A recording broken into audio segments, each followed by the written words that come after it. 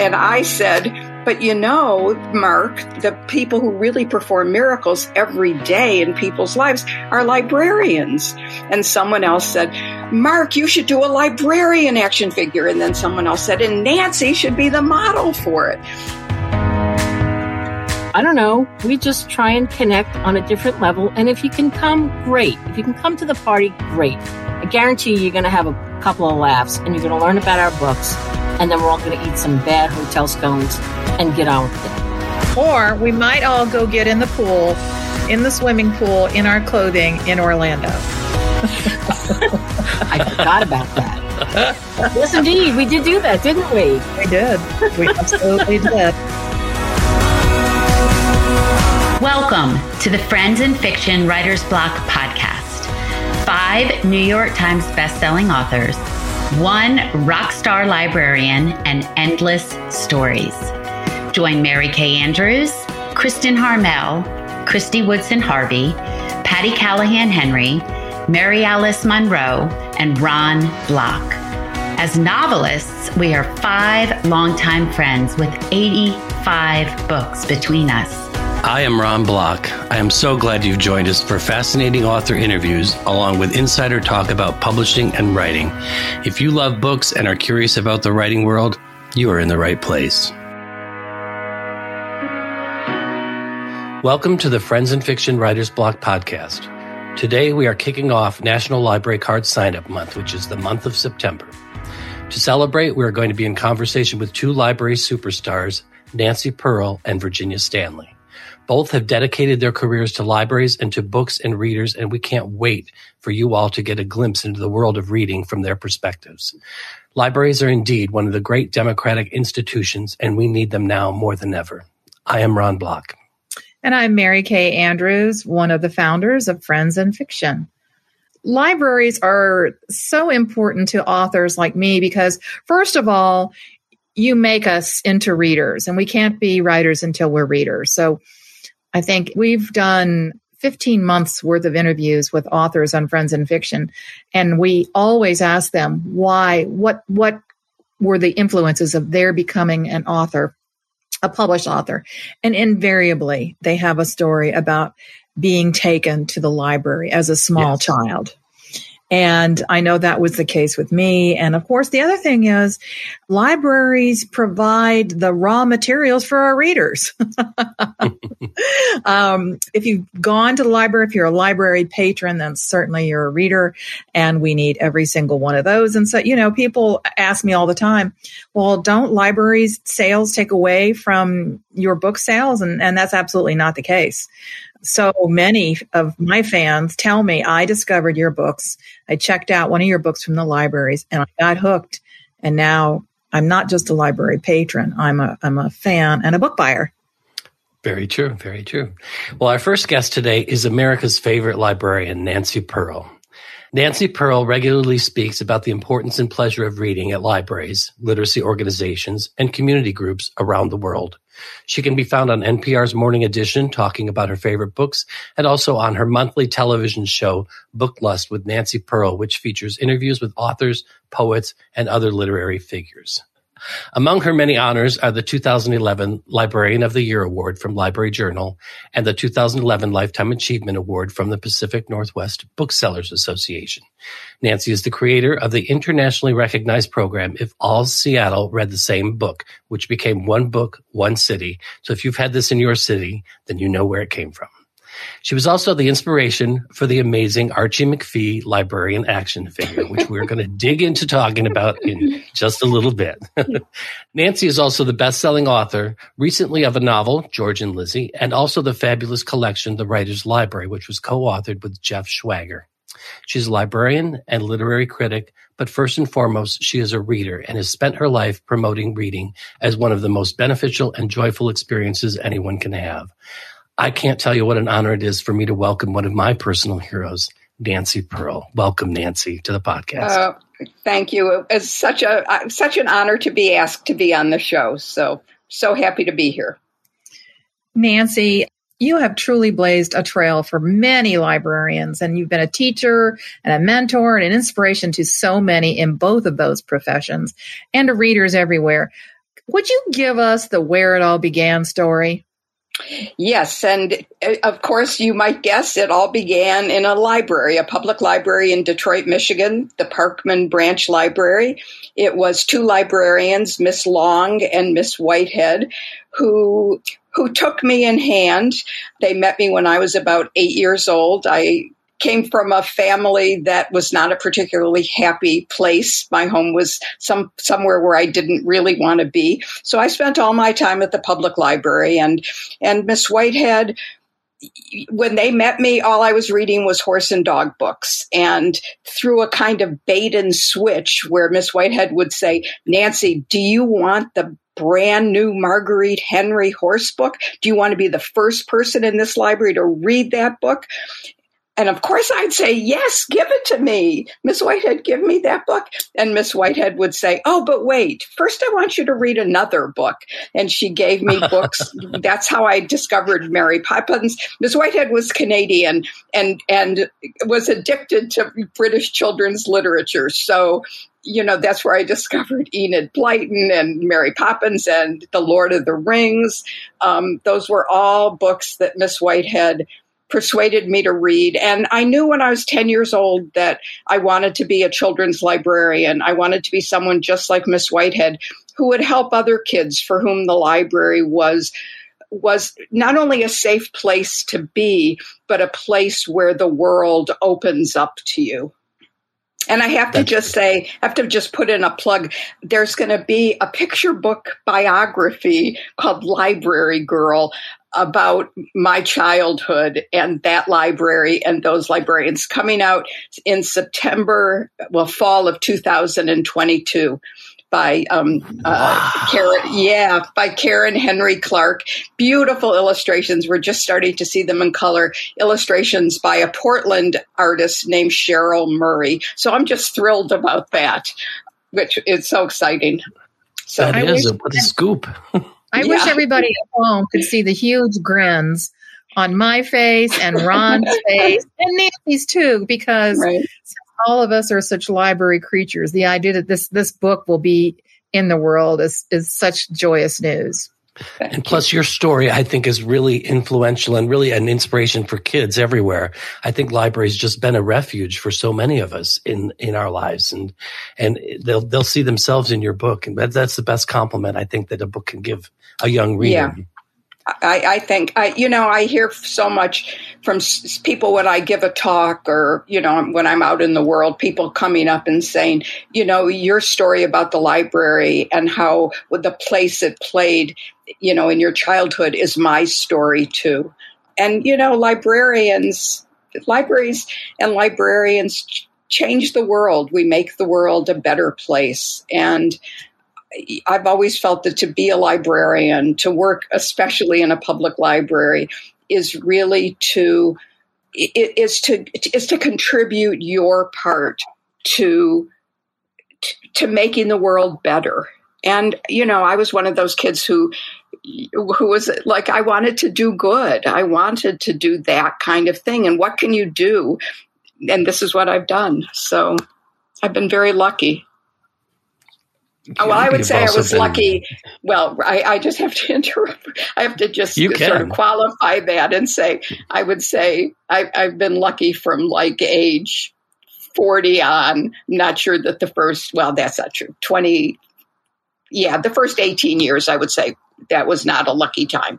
But following that, I've been very lucky. Yeah, we all progress, but you've also been very generous. And one of the areas that you have focused on that has actually done so much for librarians everywhere and ultimately readers. And I think a lot of readers don't understand what's behind when they come into a library and we say, oh, maybe you'd like this, or maybe this is what you'd like to read. So can you tell people a little bit about what Reader's Advisory is and how you have become so passionate about that? Well, yeah, Reader's Advisory is putting a reader together with a book that you as the librarian, or in a bookstore, we call it hand selling, what you as a librarian feel that particular reader would enjoy. And the way that we do that, everybody reads different versions of a book. Everybody is looking for something something particular in every book that they read, whether it's a character that they can embrace, that they will never forget, whether it's a fast-moving plot, whether it's something that's lighthearted and will make you smile, or whether it's some kind of dark noir mystery that's going to give you shivers. Whatever you're looking for, it's the librarian who we want to make sure can understand what it is that you're looking for and find some books that will meet your particular desires in a book. True. They'll come into the library where I work now, and they'll like, okay, you know what? I know you know Mary Kay Andrews. What else is like that? What else can we read? Exactly. Give me that same zing, and what can I take to the beach? So yes. Nancy, totally. One can only I'm flattered. One can only assume that the ultimate career highlight is having an action figure created and designed in your honor. Tell us how that came about. Well, I mean, there's so much kind of happenstance in my life where I happen to be in the right place or I happen to meet the right person. And there's the brand new librarian action figure. So the original librarian action figure in around 2002, I was my husband and I were at a dinner party with the owner among the guests was the owner of a company in Seattle called Archie McPhee, which is, if you've ever been in Seattle, it's a store that has a lot of funny things, kitschy kind of things. And at that time, they were doing a series of action figures. They did Shakespeare, they did Jane Austen, they did an action figure of Jesus. And the owner was saying that he was getting letters and email from people who were saying that the Jesus action figure was performing miracles in their lives. And I said, but Mark, the people who really perform miracles every day in people's lives are librarians. And someone else said, Mark, you should do a librarian action figure. And then someone else said, and Nancy should be the model for it. And so, then the conversation went on, of course, to other things. And as we were leaving that night, driving back home, my husband said his 4 favorite words to me. Now, I know that every husband has his own 4 favorite words. I doubt anyone else has these particular 4 favorite words. My husband's 4 favorite words to me are, Nancy, think this through. He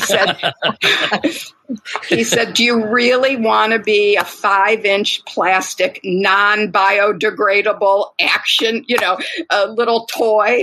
And I said, as I always respond to things like this, I said, oh, don't worry about it. It'll never happen. And a year later, Mark, the owner of Archie McPhee and its parent company, Accoutrements, called me and said, can you come to Mukilteo to be digitized? Now, Mukilteo is a small town north of Seattle. And I always thought if I were going to write a memoir, which I'm not going to do, it would start with those words. I went to Mukilteo to be digitized. Wouldn't that be great?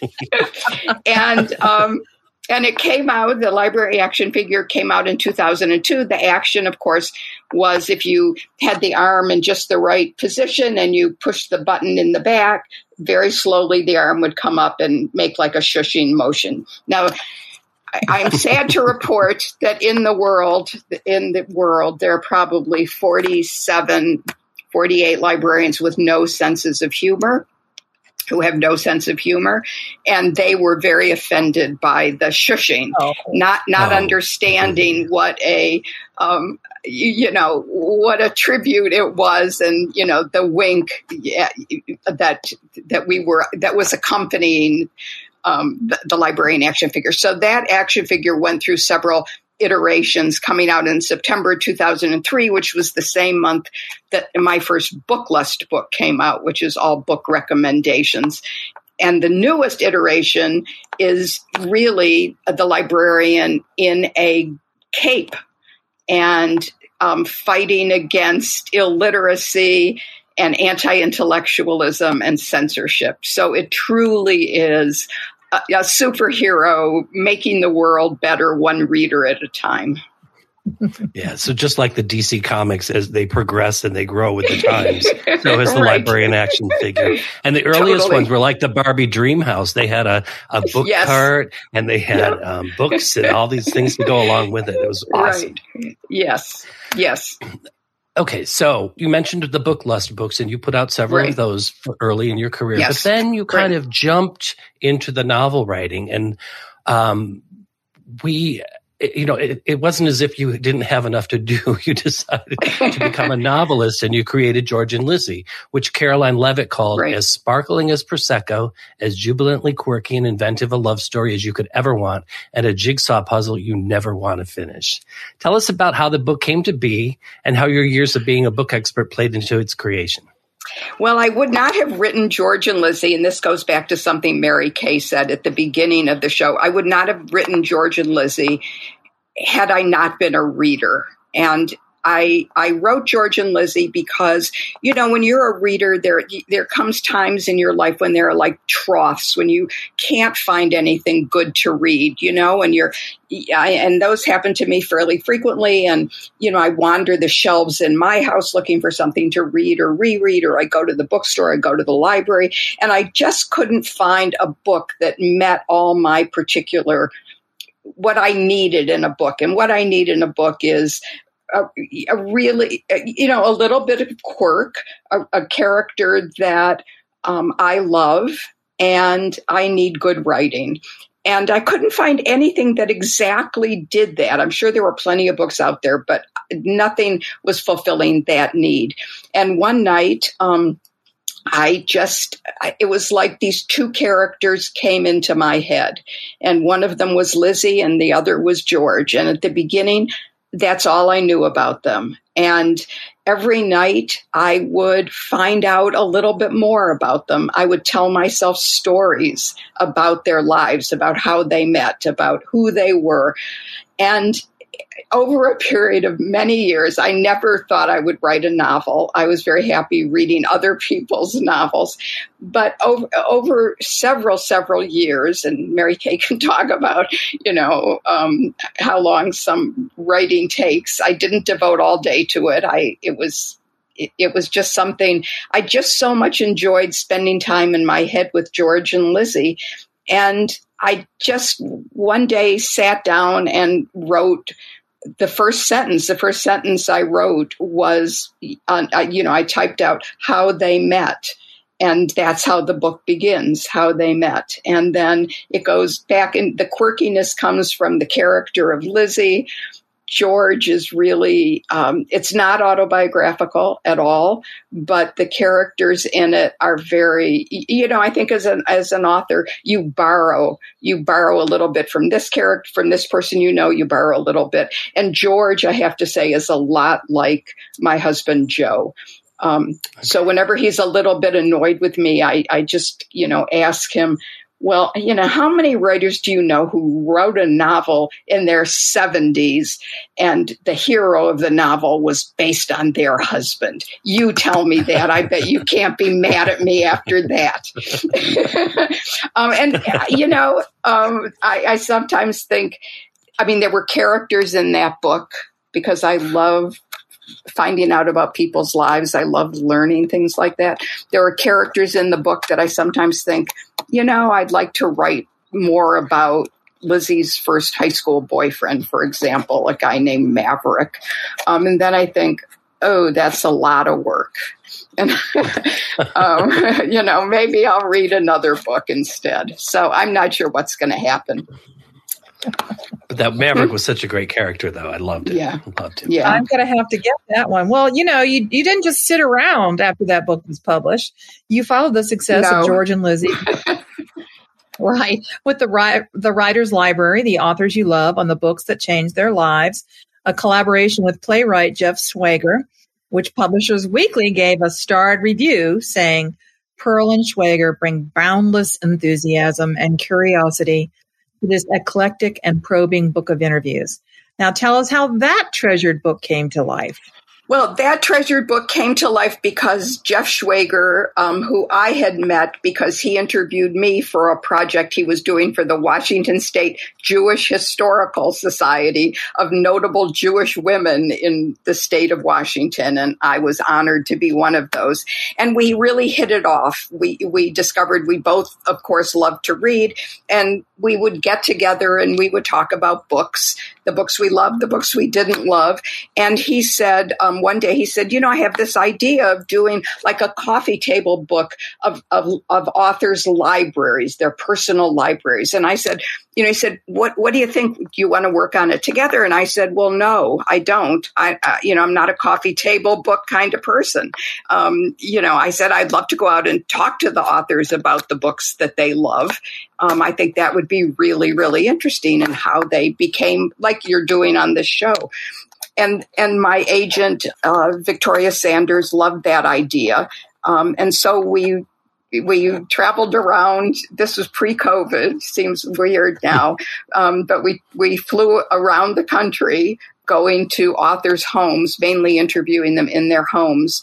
Some in bookstores, one in the Center for Fiction in Brooklyn, which was wonderful, and ended up with 22 interviews of 23 authors. And that discrepancy is because we interviewed Ayelet Waldman and Michael Chabon together in the dining room of their home while they were eating peanut butter and banana sandwiches, which they offered to me and Jeff, but we had already eaten. So we were just drinking tea. And it was a delight to talk to, it's a very diverse book.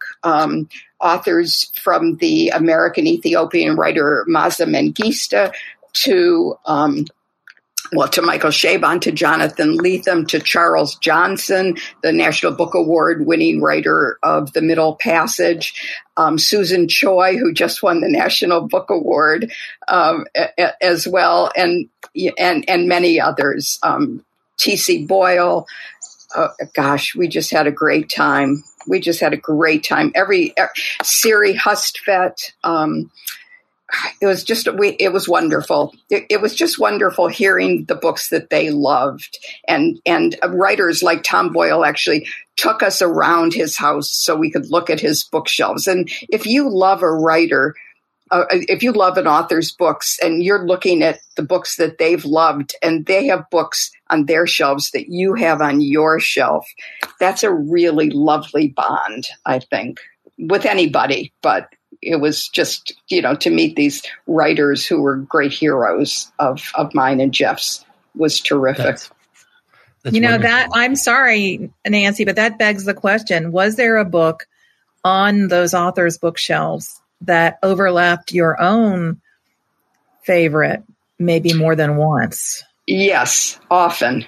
Often. And one of them was on Tom Boyle's bookshelf called The Woman Who Lost Her Soul by Bob Shakocius, which was a finalist, I believe, for the Pulitzer when it came out. It's one of my all-time favorite books. It's a tough read in the sense that it's not always a happy book. But it's a book that's so well worth reading. And so many of the writers talked about one of the earliest books that they loved was Watership Down. And these were writers as diverse as Michael Chabon and Madeline Miller, the author of Circe. And, how wonderful is that? So books really connect people. And I've always said when you find somebody who loves some of the same books that you love, because nobody's going to love all the books that you love. I mean, that's a connection for life. Definitely. It is. Those are the people you can't wait to get together again with and go, did you read this? Did you read this? And love this. Yeah, I love it. So going back to libraries just a little bit, what do you see as the future of libraries? We've been through a lot of changes the last year or so, and we have had to regroup in libraries, as we always do. But really, this was a big challenge. But what do you think the future of them is? I think libraries are the heart of a city. the university library is the heart of the university. I think a city without a public library is a city that is lacking in a fundamental aspect of its being. I think, librarians and libraries have always risen to the challenge of society's issues. When we think about the great influx of immigrants in the early 20th century, coming mainly from Eastern Europe at that time, and how the library offered classes in English, learning English, how librarians supported the immigrants who came in and helped them become Americans. So librarians have always risen to the occasion, as I said. However, big city libraries are not, they're not staffed by some libraries have trained social workers on staff, but librarians are not trained to be social workers. Librarians are trained to open the world to the people who come into the library and should not be expected to house the homeless. That's a city's responsibility. And the fact that libraries are being forced to do that at the cost, at the expense of doing things that only librarians can do, makes me very sad indeed.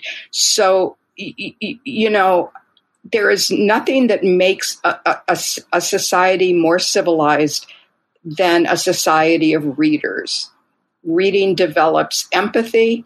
Reading helps you expand your understanding of the world. And library boards who decide on policy, library directors should not lose sight of the traditional role of libraries. Just because it's traditional doesn't mean that it's bad. Right. So well said. Oh, yeah. Thank you. Thank you. Yeah, I think all of us have looked around at the incredible challenges that face libraries. And especially, I live in Atlanta, a big city, and I see that challenge in the Atlanta Fulton County library system too. But let's talk about the thing that you do love to do, which is give book recommendations. I can't think of anybody I'd rather hear a book recommendation from than from America's Librarian. What are some recent favorites that you recommend? Well, one of my favorite books, which I just finished recently and loved it, is The Last Revival of Opal and Ned by Dawnie Walton. It's a first novel. It's the story of the first, maybe the only interracial rock duo in the 1970s. It's written in a very interesting way as a series of interviews by the editor of a music magazine who's trying to understand, for reasons that I don't want to give anything away. But it's mostly a series of interviews with various people. And I have to say, Opal is just an amazingly wonderful, wonderful character. And she's someone that I don't think that if you read this book that you'll ever forget. So that's one. Another book I loved is Oliver Harris's A Shadow Intelligence, which is probably the best spy novel I've read in a very long time. And it's set in Kazakhstan, when was the last time you read a novel set in Kazakhstan? And it's set in, this is a spy novel with everything technological that you could imagine. I mean, my favorite British spy novelist is, of course, John le Carré. And I loved those books. But what Oliver Harris has done is taken the same shadowy world where there is nobody's all right and nobody's all wrong, but that gray area. And he has really brought it into the 21st century with a vengeance. So there's two books. Highly, highly recommend those two books. Well, and we will make sure that we put those up on the Friends in Fiction Facebook page too for folks. Yeah, absolutely. I listened to Opal and Nev, and I gotta echo everything you said. It's everything. It's everything. Yeah, it's so good. Yeah. Oh, good. I read it in print. I didn't listen to it, so now I'm going to probably have to go back and do that. Yeah, if you like Daisy Jones on audio, this is right there with it. Oh, okay, good. you sold me, Ron. I've got to drive down to Tybee next week, so I think I might have to give Opal and Nev a listen. You'll love it. You will love it. Another wonderful one. Oh, I'm sorry, Ron. I was going to say the other thing that I've been doing the last few months is reading all of Angela Thirkel's novels that were written in the 30s, 40s. And the novels written in the 50s are not particularly good, but those early ones are wonderful. And August Folly is, or Wild Strawberries are the two that I would start with. And they're both wonderful on audio. Great. Okay. Good.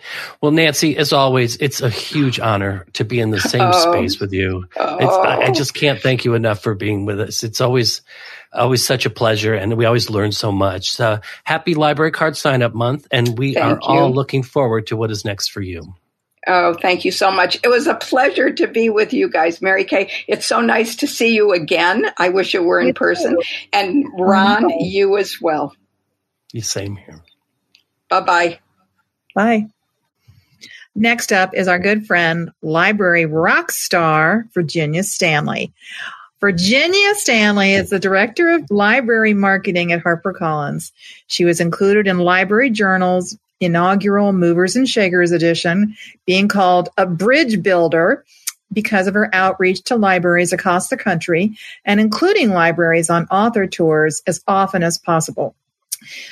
Jen, as some of us call her, or Virginia, enjoys coming-of-age books, Broadway shows, and any songs sung by Cher or Bette Midler, too, right? Absolutely. Right. Virginia, welcome to the broadcast. Thank you so much, Mary Kay Andrews. It's so lovely to see your face, even though no one else can. I know we can see each other. Yes. Well, thanks for having me here, and thank you, Ron Block, for extending the invitation. Quite lovely. Well, who else would we have as a library rock star than you? I love that you're movers and shakers. We have that in common because I was a 2020 mover and shaker from Library Journal. So we could celebrate that sometime when we can see each other in person. Yes, my coffee-stained issue is at my mother's house in the den. I think my mother uses mine as a coaster, too. So I want to talk to everybody to know a little bit more about you. So you are way more than your job title in the description that you gave us. You're like a best friend to librarians and authors alike. Can you tell us what your role entails at HarperCollins and how you get so much done and so many books into the library's hands and into the ultimately readers' hands? Well, that's very sweet of you. And that means a lot to me because I do feel that, I have equal love in my heart for authors as I do librarians, and Mary Kay Andrews can tell you that. She does. Yeah. The point of my job is to raise awareness of books, and we do a lot of books on the adult side. That's my responsibility, and we have many imprints.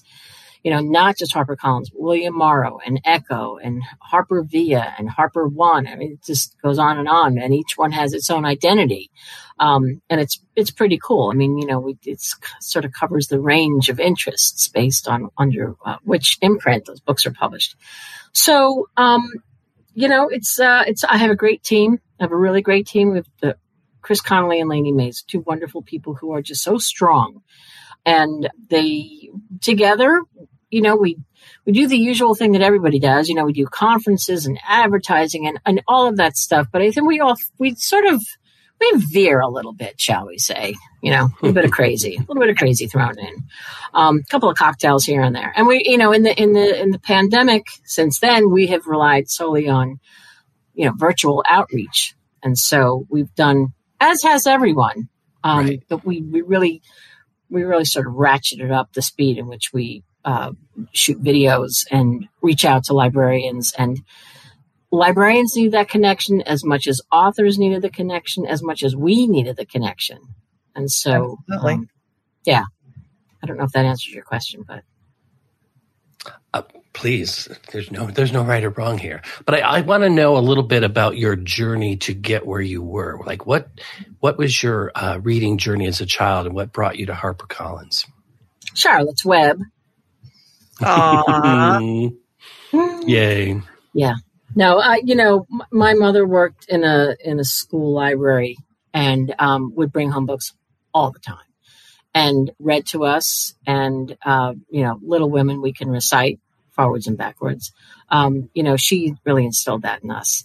So I always knew that I wanted to be in publishing, and I didn't know what I wanted to do. And I think every kid thinks I'll be an editor, and then, I recently spoke at a publishing course on library marketing, and the students reached out to me and said, I had no idea there was library marketing. I said, neither did I. When I first started, I didn't know what that was.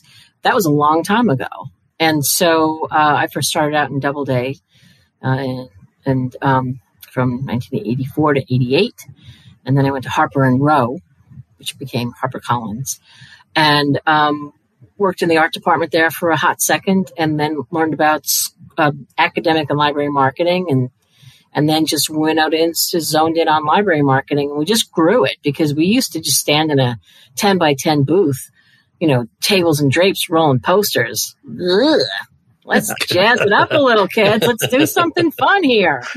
Yeah. And so we did. But you can only do so much. But as we grew and as the company grew and the authors and titles and the amount that we were publishing, it was, they always recognized the value of library marketing and the fact that they had a library marketing department. But it got bigger and bigger and bigger. And our presence really grew. And our engagement really grew, and that all came from the support of Harper. Because you can't turn your presence at the American Library Association from a 10 by 10 rolling posters to a whole aisle of representation of booths and you can't do that. So without the support of the big guns. So that's what we did. We grew it, okay. And what more can I say? Well, you just talked about rolling posters. So that's probably not your favorite thing to do. But I wish you would talk, the thing that's most infectious about you, Virginia, is the joy that you bring to your job. So I would love for you to talk about your favorite thing about library sales and marketing. Well, my favorite thing about sales and marketing, here's the thing. Nobody has ever said, don't do that. So we throw a lot of spaghetti at the wall and a lot of stuff sticks and it's a lot of fun. I can't remember when somebody said, you really shouldn't do that, So we have parties in our booth, whether we're supposed to or we're not. We think outside the box. We shoot crazy videos and really off the wall stuff that people are just like, what are you doing? But we also have a wonderful video studio, who can work magic, So we, if we're having the American Library Association in Seattle, it's like, well, what should we do with this? How should we promote our title presentation? We're always trying to get as many people to that thing as we can. And so we make these funny videos. What that has to do with the title presentation? Nothing. But it has everything to do with having a laugh and connecting through humor. And I think that isn't a conscious thing as much as it is a natural thing. For me, anyway, I feel like who doesn't love music? Who doesn't love laughing? And so if we make a video of us throwing fish at each other because we're pretending we're at the, Pike's Market and we're whaling fish at each other at rapid pace, thanks to the video studio speeding it up, people are laughing, where we're skiing down a hill. I remember the ski one specifically with you guys all on the lift together. Yep.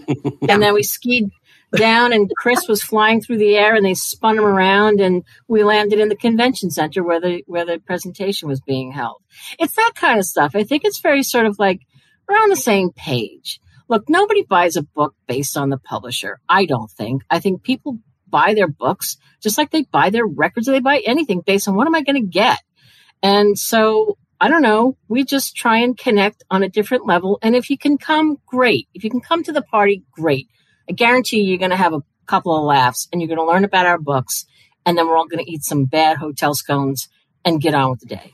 Or we might all go get in the pool, in the swimming pool, in our clothing in Orlando. I forgot about that. Yes, indeed. We did do that, didn't we? We did. We absolutely did. This is being recorded. No, okay. it was, we all had, it was at the end of what was it? A Romance Writers of America conference in Orlando. It was one of those. Anyway, they had some Harper authors. I was with Harper at the time, and Jen and her team were there. And somebody said, well, let's go. It's so hot. It was August. Someone said, well, let's go get in the pool. And I said, well, I don't have a bathing suit. And they didn't either. So we all got in the pool in our clothing. There you go. There you go. It was great. And you know what? You, Mary Kay Andrews, a.k.a. Kathy Hogan Trojak, you're the one who said, you know what? Let's just lighten up. It's hot out. We don't need a bathing suit. Let's go. And all you need is one. But if it's the right one, the one whose opinion you respect, and that's very funny personality and just a great person. You know, I had a dream about Mary Kay Andrews once. And it was during a time in my life that it's just a lot was going on, and I was under a lot of angst, because we all have those moments in our lives. Right. And there was a terrible storm and a rainstorm, and Mary Kay Andrews. I'm just going to call you Kathy. Kathy, can I? Yeah, sure. Yes. Thanks. I mean, I'm not going to call you Barbara, because that's not your name. No. But she was sitting on a porch, and I was being swept away by this wave of water down the street. And I said, I'm drowning. And you reached out your hand. You said, I will always catch you. You got a safe place here. Get up here. I got on the porch with her. Oh. Yeah. Then I slapped you. What'd you say? Then I slapped you. Snap out of it. We got to get back to the real stuff now. Ron's got a question for you. Okay. Well, I'm all set for this. So I've been one of the very lucky recipients on what you were just talking about the conferences and the approach that you take. And I think you've branded it so beautifully under Library Love Fest. So can you talk about how that started and how it grew? And trust me when I say to everyone who's listening, they include costumes and sound effects and lots of antics. And it just keeps the motivation going. And it is one of the most popular events to attend at any conference is their presentation of their titles.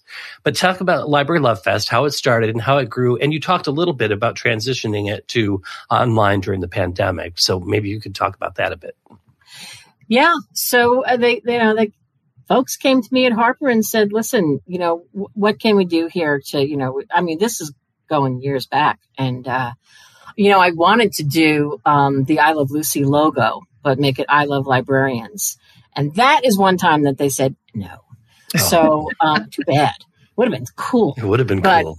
But I said, okay, well, just call it, I don't know. Let's call it like Library Love Fest. Like it's a love fest that we're having, and it's stuck. And now people know it. They've really come to just, we don't even have to, we do put HarperCollins on our ads, but typically if we don't, they know who it is.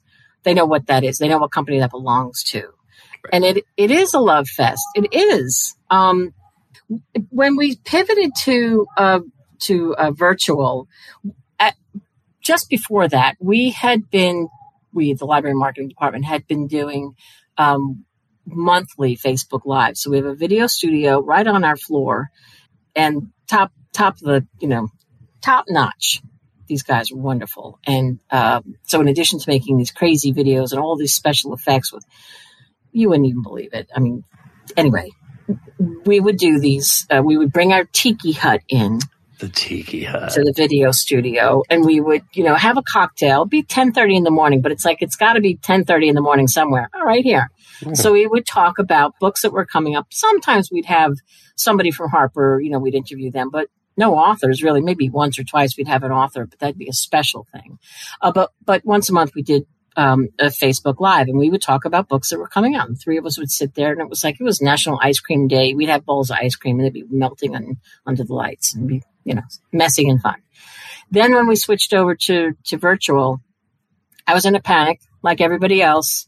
And the very first Facebook Live I shot by myself here in my home, and I didn't know what I was doing. I almost started crying, to tell you the truth. I could hear my neighbor upstairs playing music, and I just didn't know what was happening. But I just recorded something fast and said, we'll get through this, and we'll soldier on, and we'll be back. I don't know how, I don't know when, but we will. I was like, all right, let's do this instead of once a month. Let's do it twice a week. that's different. And we did. We did it twice a week. Twice a week, we got on Tuesdays and Thursdays, and we had librarians. We have over 500,000 views of our Facebook Lives. Yeah, because if they weren't watching it live, and in the beginning they were nobody had any place to go, and I really feel that everybody, everybody needed the connection. Authors who had just finished their books had nowhere to go with these, right? How awful, you know? And so, and librarians, everybody was just, I feel, untethered, including ourselves. And so this was a way to connect. And it was a wonderful feeling to get back to some sense of communication between all of us. And we'd have authors on talking about their books, and it was wonderful. And people was just like, good.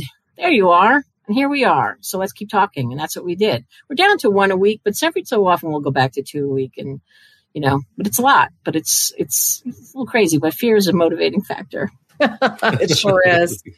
Okay, Virginia, you are infamously known as a celebrity stalker.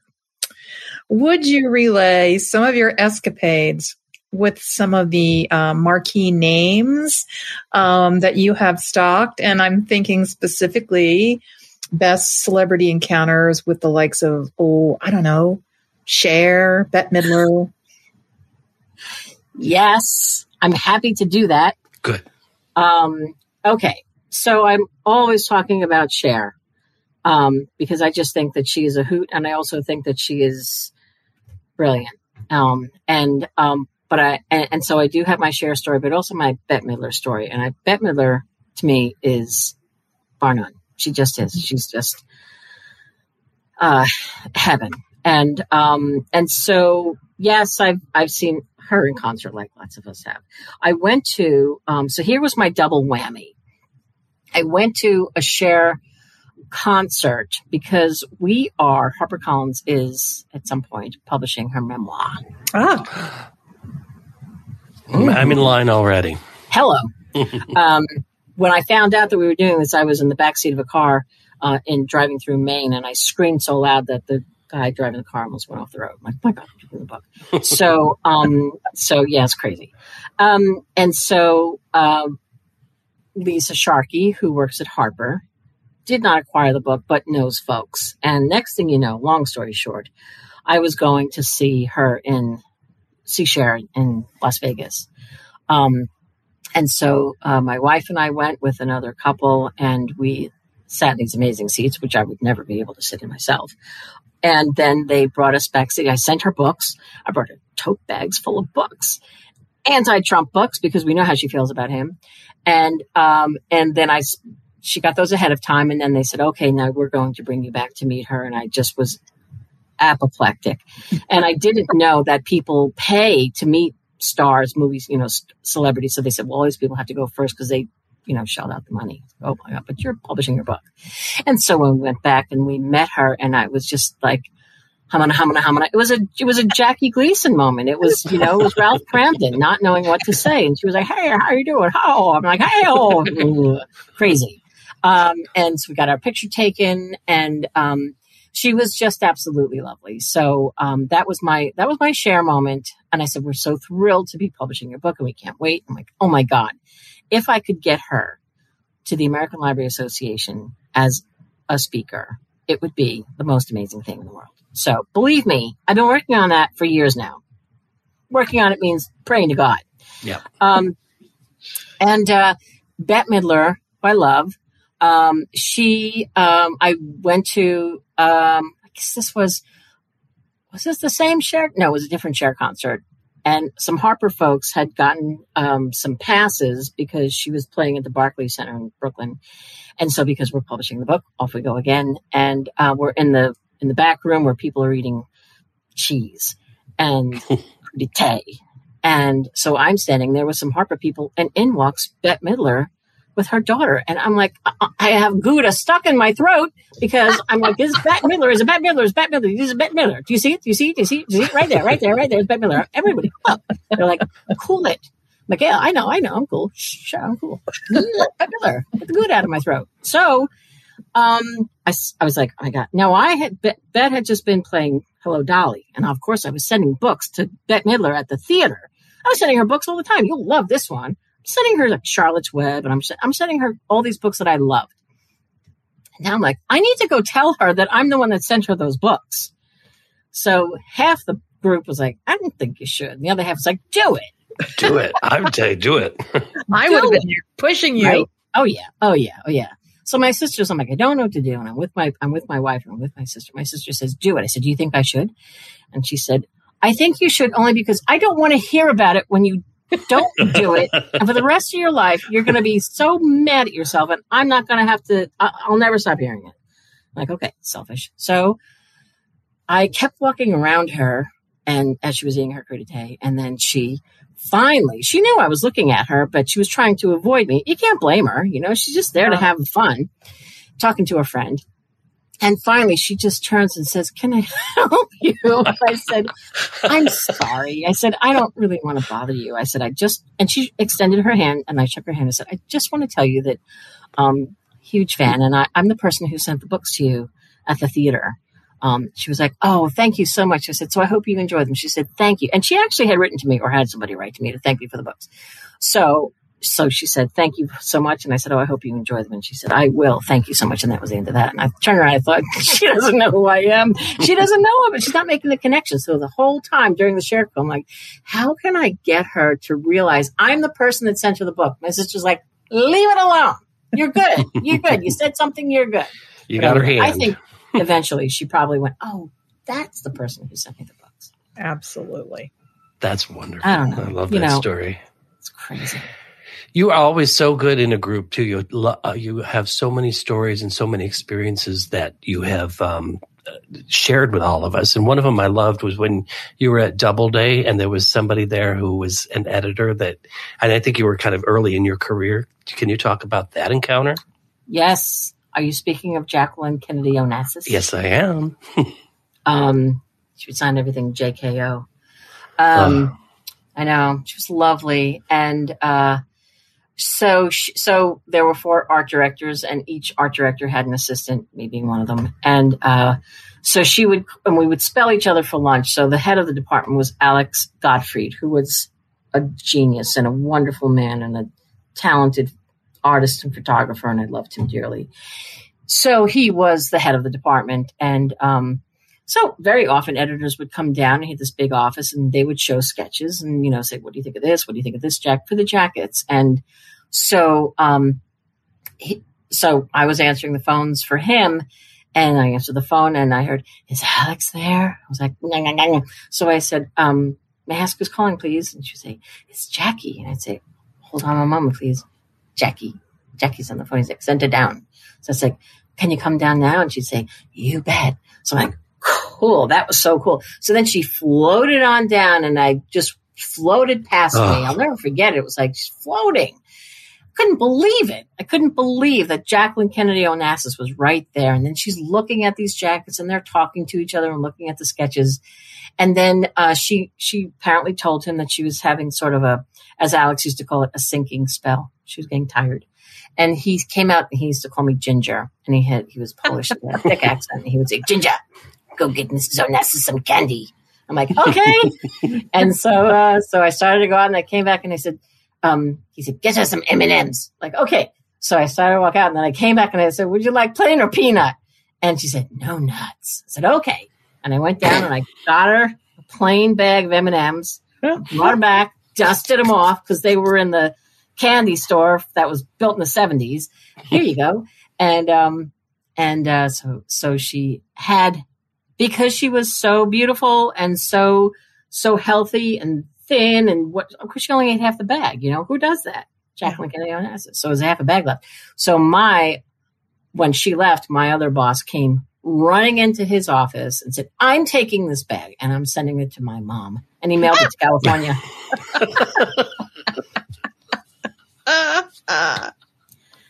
Okay, that was a good one. That was a good one. Virginia, you're known as an astute book forecaster too, and you've told me some really great titles. What are the exciting titles that really are rocking your boat coming up for fall, winter? Well, I'll tell you, Don Winslow has a new series coming out called City on. Well, the first one's called City on Fire, and I interviewed him. Well, I have this Facebook Live. We interview authors, and I interviewed him recently, and it was really wonderful because he's just so available and brilliant. And I really enjoyed talking to him about this new series. So, he's the author of The Cartel, that whole series. So this new one takes place in the 80s and 90s in Rhode Island, and it's about the Irish and Italian mobs. So good. And now the one thing is that it was scheduled to come out this fall. Right. And now here's the thing. It's coming out in April now because he understandably wants to meet the public, and he's hoping that, a lot of these tours, it's just messing with everything, virtual versus in person. And then it becomes less, likely that that's going to happen, or that it will happen in a healthy way. By that, I mean robust, So that's been moved, but that is no less. I'm super, super jazzed about this new series. It's great characters, and he's really sort of drawn parallels with the Greek tragedies. And so these characters are so drawn out, and there's one woman at the center of this whole thing that puts into motion all of these terrible things. These two factions sort of get along, side by side. Then a woman appears and it all explodes. Okay. Yeah. So that is one that I am super, super jazzed about. Now, All Her Little Secrets by Wanda Morris, I know that Mr. Block is a big fan of, and I am super glad that you, Ron, have taken this one under your wing, because is it not so great? It is beyond. And we had Wanda recently on the podcast here, and she's a delight. Her story's a delight. Everything about this book, it's just a book of our time. It's a thriller too. I mean, it'll knock your socks off. But I'm at the same time, one person. She lives in Atlanta. Yeah, yes. She lives in Atlanta, and I reached out to her and I said, "Hey, let's meet." Oh, so we're supposed to have lunch soon. Oh, well, you start on page 1. Mm-hmm. And it's so good because you're starting off in her childhood, which is not good. And, that, in pages to come, you find out that she's a successful lawyer, but what she starts from is horrible. And what she becomes is brilliant. But what happens to her, the racial inequality is, you're not hit over the head by it, but it is there. She doesn't see anybody like her at this firm where she works.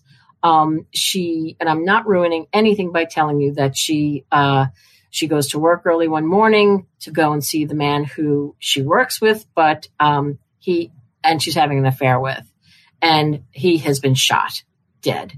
And instead of running to the authorities, she turns around and goes to her office like she never saw it happen. Why does she do that? You'll find out.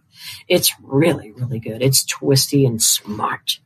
It takes off from there too. It's like, oh yeah. Ron, I love that you love that. Like if you love Harlan Coben or How to Get Away with Murder, Attica Locke, like smart. Like when I read this thing, there's no way this is a debut. It is. Yeah. I didn't think it was either. I thought you were lying to me. I know, right? Thank you, Ron. I'm so glad. Kathy, I can't wait to hear what you think when you meet her. She is lovely. It's our lead read. She just made the cover of Library Journal. Mm-hmm. Wow. I know. She's just so grateful for all these good things that are coming her way. And she did a piece she did an interview at the American Library Association.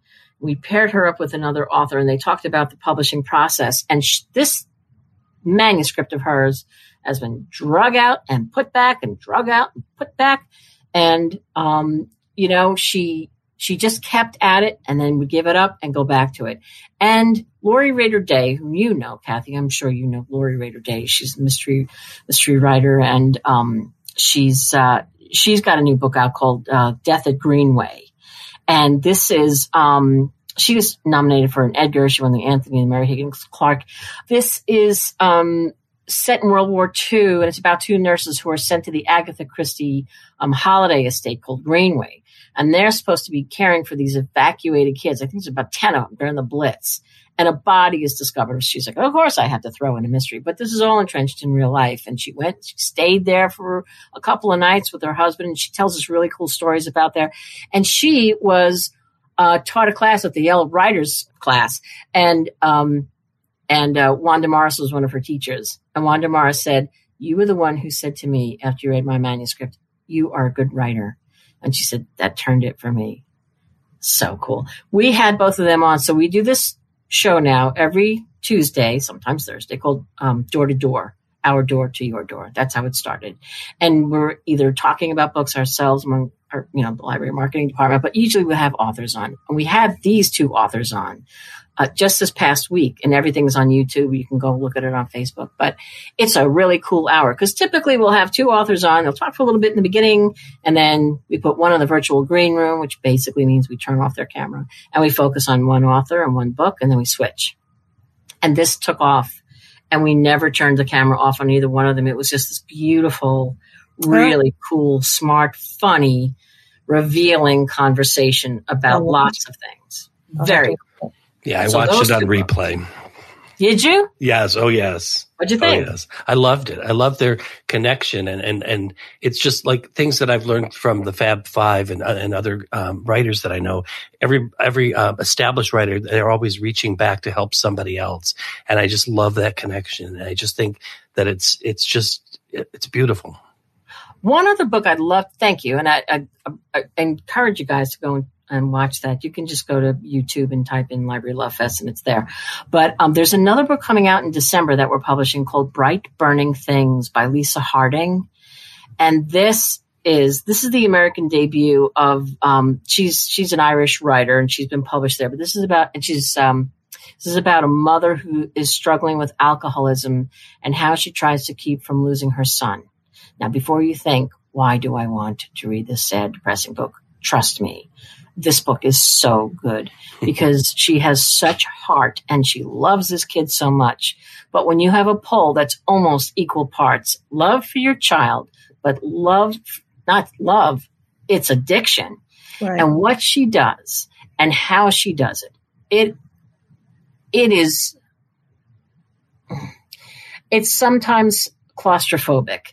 That is a word that I thought of when I read it. And then I read somebody's quote. I don't have it in front of me, but somebody said this book is claustrophobic. But it's claustrophobic in a good way because how can anybody make you feel that way? Right? Somebody who really knows what they're doing and just so effective and beautiful and touching and powerful. And I won't tell you anything more about it except that I think that you really need to read it. I'm getting her to come on Facebook Live. She's an actress and a playwright who lives in London. And her first book was called Harvesting, and it won the Ireland's Kate O'Brien Award, shortlisted for an Irish Book Award and Best Novel of the Year. But that was published there. So this is her American debut, and she's a really good writer.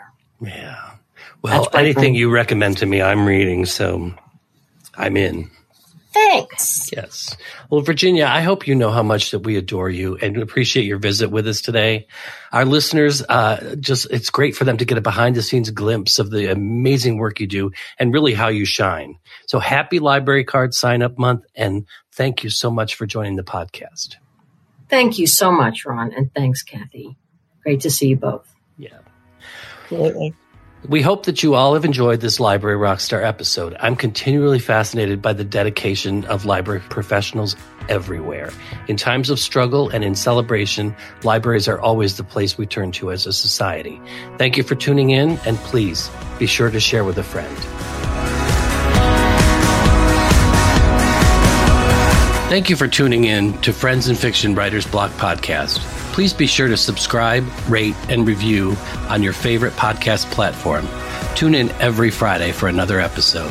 And you can also join us every week on Facebook or YouTube, where you can see our live Friends and Fiction show that airs at 7 p.m. Eastern Standard Time. We are so glad you're here.